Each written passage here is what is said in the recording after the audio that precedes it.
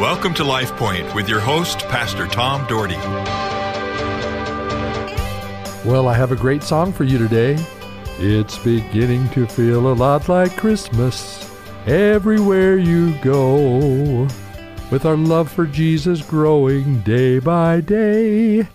This is the day that we celebrate our Lord. Okay, I just made that song up to go along with it's beginning to feel a lot like Christmas. But it is, since it's Christmas Eve, and happy Christmas Eve to you. And I pray that you're honoring Jesus in all you do and say. God is good, He's always good, and He's on the throne of our lives. Our Heavenly Father, thank you so much for the listeners. Thank you for their lives. And I pray you'd bless them, you would lead them, you would guide them, and give them a great day today. I pray in Jesus' name, amen. I don't know about you, but I like the Christmas songs. Of course, I like the spiritual Christmas songs, but you know, there's these other ones too that we're raised with, the kind of the fun things. Jingle bells, jingle all the way. You know that one? How about deck the halls with boughs of holly, tra-la-la-la-la-la-la-la. Rudolph the red-nosed reindeer had a very shiny nose. Frosty the snowman, et cetera, et cetera. You know what I'm talking about. Those are songs that with the secular world we sing, and I know there's nothing wrong with singing those songs. In fact, it's fun. I like listening to them. But this morning and tomorrow, I want to talk about some songs of Christmas, songs that have some real meaning behind them. I shared a sermon a few weeks ago, a kind of a piece of a sermon, just kind of a dialogue with my associate pastor, and we talked about the song Joy to the World. In 1719, Isaac Watts wrote a hymn that came to be entitled Joy to the World.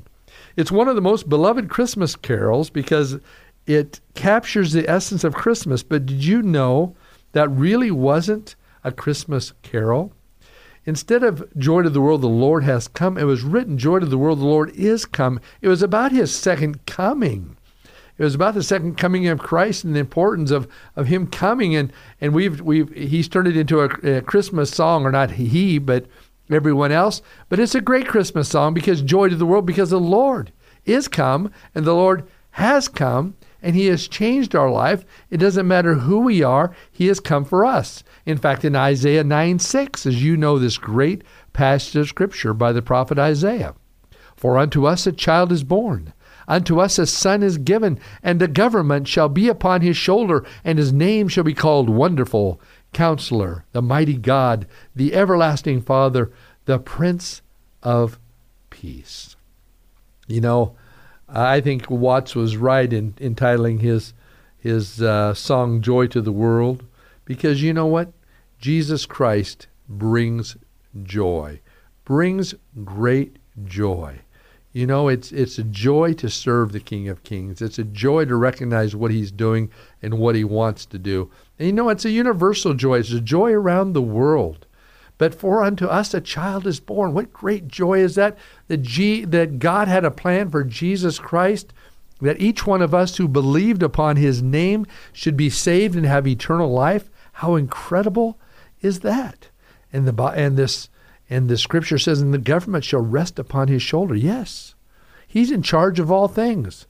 Our Lord and Savior's in charge of all things. That's why Paul said in Philippians 4:13, we can do all things through Christ who gives us strength.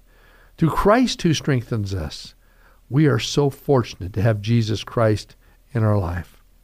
You know, there's the other song, "Oh, little town of Bethlehem, how sweet." You know that song.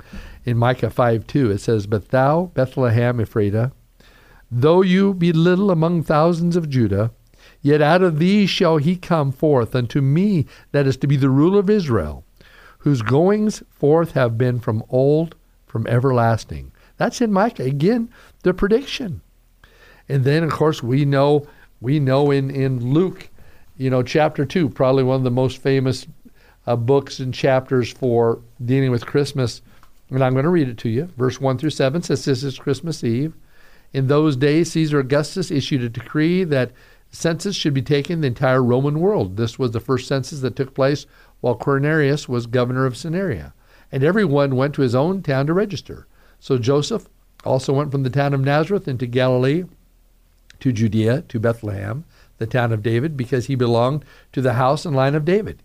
He went there to register with Mary, who was pledged to be married to him and was expecting a child.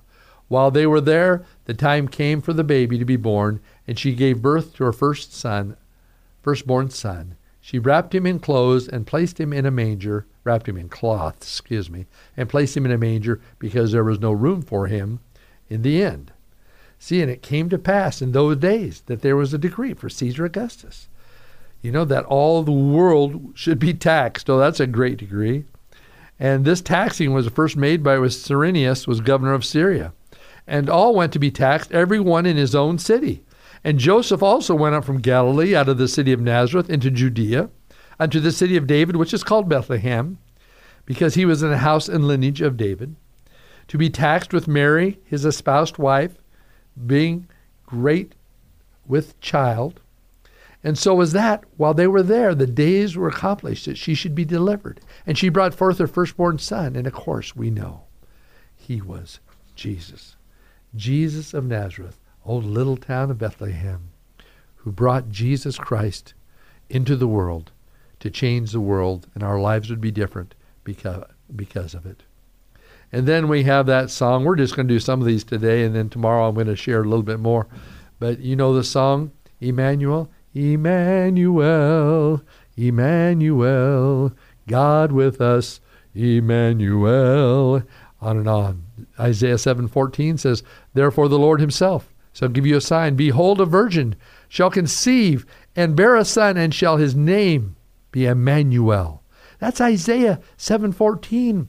That's the prophet calling into existence what was going to happen, and that Jesus Christ would someday be born. Isn't that amazing? Prophecies that took place, recognizing out of Isaiah and Jeremiah and some of the Old Testament books, the coming of our Lord. That's so important for us to realize. He planned on us having Emmanuel. And you can hear that song, and probably one of your services, you will have that song. And then I think of the song which many of you know, that's very famous in Christian songs, is "O come, all ye faithful, all come, all ye faithful, joyful and triumphant, O come ye to Bethlehem. Come," and on and on and on. I know I could sing. I like to sing, so I just do because I like it. And I like singing praises to the Lord and singing songs about the Lord. But we find in Matthew 2:1-11 about this. He says, now, after Jesus was born in Bethlehem in Judea, during the time of King Herod, Magi from east came to Jerusalem and asked, where is the one who has been born King of the Jews? We saw his star in the east and have come to worship him. When King Herod heard this, he was disturbed, and all Jerusalem was with him. When he had called together all the people, chief priests and teachers of the law, he asked them where the Christ was to be born. In Bethlehem in Judea, they replied, for this is what the prophet has written. But you, Bethlehem, in the land of Judah, are by no means least among the rulers of Judah, for out of you will come a ruler who will be the shepherd of my people Israel. There we go again, more prophecy. Then Herod called the Magi secretly and found out from them the exact time the star had appeared. He sent them to Bethlehem and said, go and make careful search for the child. And as soon as you find him, report to me so that I too may come and worship him. After they heard the king, they went on their way, and the star they had seen in the east went ahead of them when it stopped over the place where the child was. When they saw the star, they were overjoyed. On coming to the house, they saw the child with his mother Mary, and they bowed down and worshipped him. They opened their treasures and presented him with gifts of gold and incense and myrrh. And having been warned in a dream not to go back to Herod, they returned to their country by another route. Aren't you glad? I'm so glad too. They didn't let Herod know, but it had to fulfill prophecy.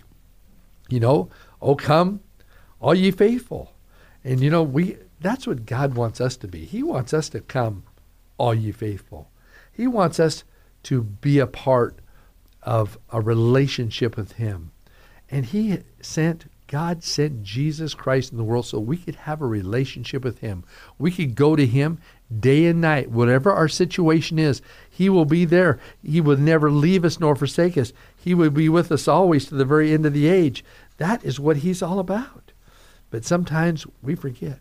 Sometimes we get caught up with all the fanfare of Christmas, all the fanfare of Santa Claus is coming to town. Hey, you better watch out. You better not cry. You better watch out. I'm telling you why. Santa Claus is coming to town. You know what? I like that song. And it's Santa Claus. That's kind of a fun thing. But you know, that's not Christmas. So it's Christmas is the birth of Jesus Christ. Santa Claus, and folks, don't get me wrong. I don't have any problem with Santas at the mall and this and that and people seeing Santa and our kids, learning about Santa, as long as the kids understand and we teach them why we celebrate Christmas, that it's all about Jesus Christ. But enjoy Santa, enjoy the reindeer, enjoy all that comes with that. We had an elf night with our young adults. They all dressed up in elf and watched the elf movie dealing with Christmas and in North Pole and all these kind of things. And I went to it. I mean, I'm a kid at heart too. We had a great time. There's nothing wrong with having a great time. But let's not put the things of the world in front of the things of God. Let's never forget why we celebrate this great, great time. And that's because of the birth of Christ. Even though we know Christ, we believe, is born somewhere in maybe April or something like that, they celebrate it during this time. But, I think God wants us to have fun in life.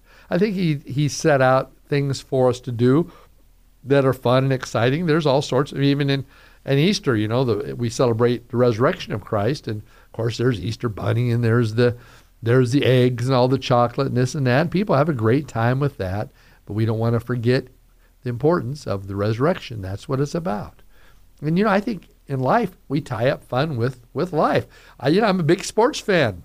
I love different sports teams. I follow all sorts of sports, but that doesn't mean we worship the sports. That doesn't mean they're first place in our life. Jesus is first place in our life. Let's go into tonight. Let's go into Christmas Eve. Say, Jesus, thank you. Thank you. We celebrate the birth of you. Thank you, folks. Tune in tomorrow for Christmas and have a merry Christmas. LifePoint is a ministry of the Cloverdale Church of God. If you would like a copy of today's broadcast or would like more information about the church, please call us at 208-362-1700 or write to Cloverdale Church of God, 3755 South Cloverdale Road, Boise, Idaho, 83709. You may also visit us at our website, www.cloverdalechurch.org. Thank you for listening and have a blessed day.